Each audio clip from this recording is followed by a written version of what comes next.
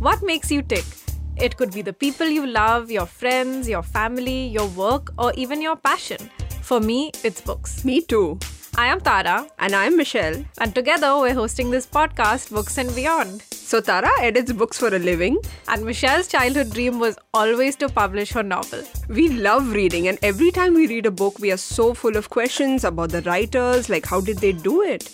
And so it was a dream come true to get to talk to so many writers we admire for the podcast. And we are really excited to bring their inner world to you. I can't wait to find out how much of their life is in their writing. Like their friendships. Or their heartbreaks. Or their childhood. Or even where they prefer to do their writing. And then the books they love. Like how we discovered that Harry Potter is both of our favorite books. Seriously.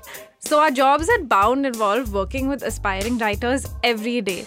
And people tell us that they don't know how to start, or they can't deal with rejection, or even, how to shape a character. On this podcast, we are going to get down and dirty with some of the best Indian contemporary authors and creatives. Our guests include sci-fi authors, screenwriters, celebrities, authors of thrillers, literary fiction, and literally anyone who has written an interesting story. And you get a front row seat. You know you want to tune in every week for our podcast, Books and Beyond. It's available wherever you find podcasts and on our website.